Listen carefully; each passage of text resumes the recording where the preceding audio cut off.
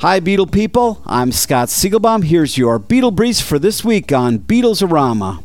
Music from John and Paul, plus many others, will be included in a new CD, with proceeds going to help people in Southeast Asia affected by the tsunami in 2004. The CD, entitled Aid Still Required, features Bless You from John and Let It Be from Paul's Back in the U.S. live release.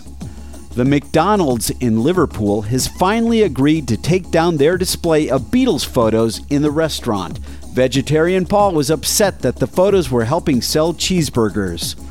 Fashion designer Stella McCartney has been appointed creative director for the British Olympics team for London 2012. John Lennon is in the running to be featured on a British coin later this year. Britain's Royal Mint is conducting a poll through July 31st for the public's choice of a Great Britain. You can vote online for John, and you don't have to be a British citizen to vote. Currently, John is in 4th place in the voting. And finally, the tribute band The Fab Four, F-O-U-R, is suing the tribute band The Fab Four, that's the number 4, over who is the real Fab Four.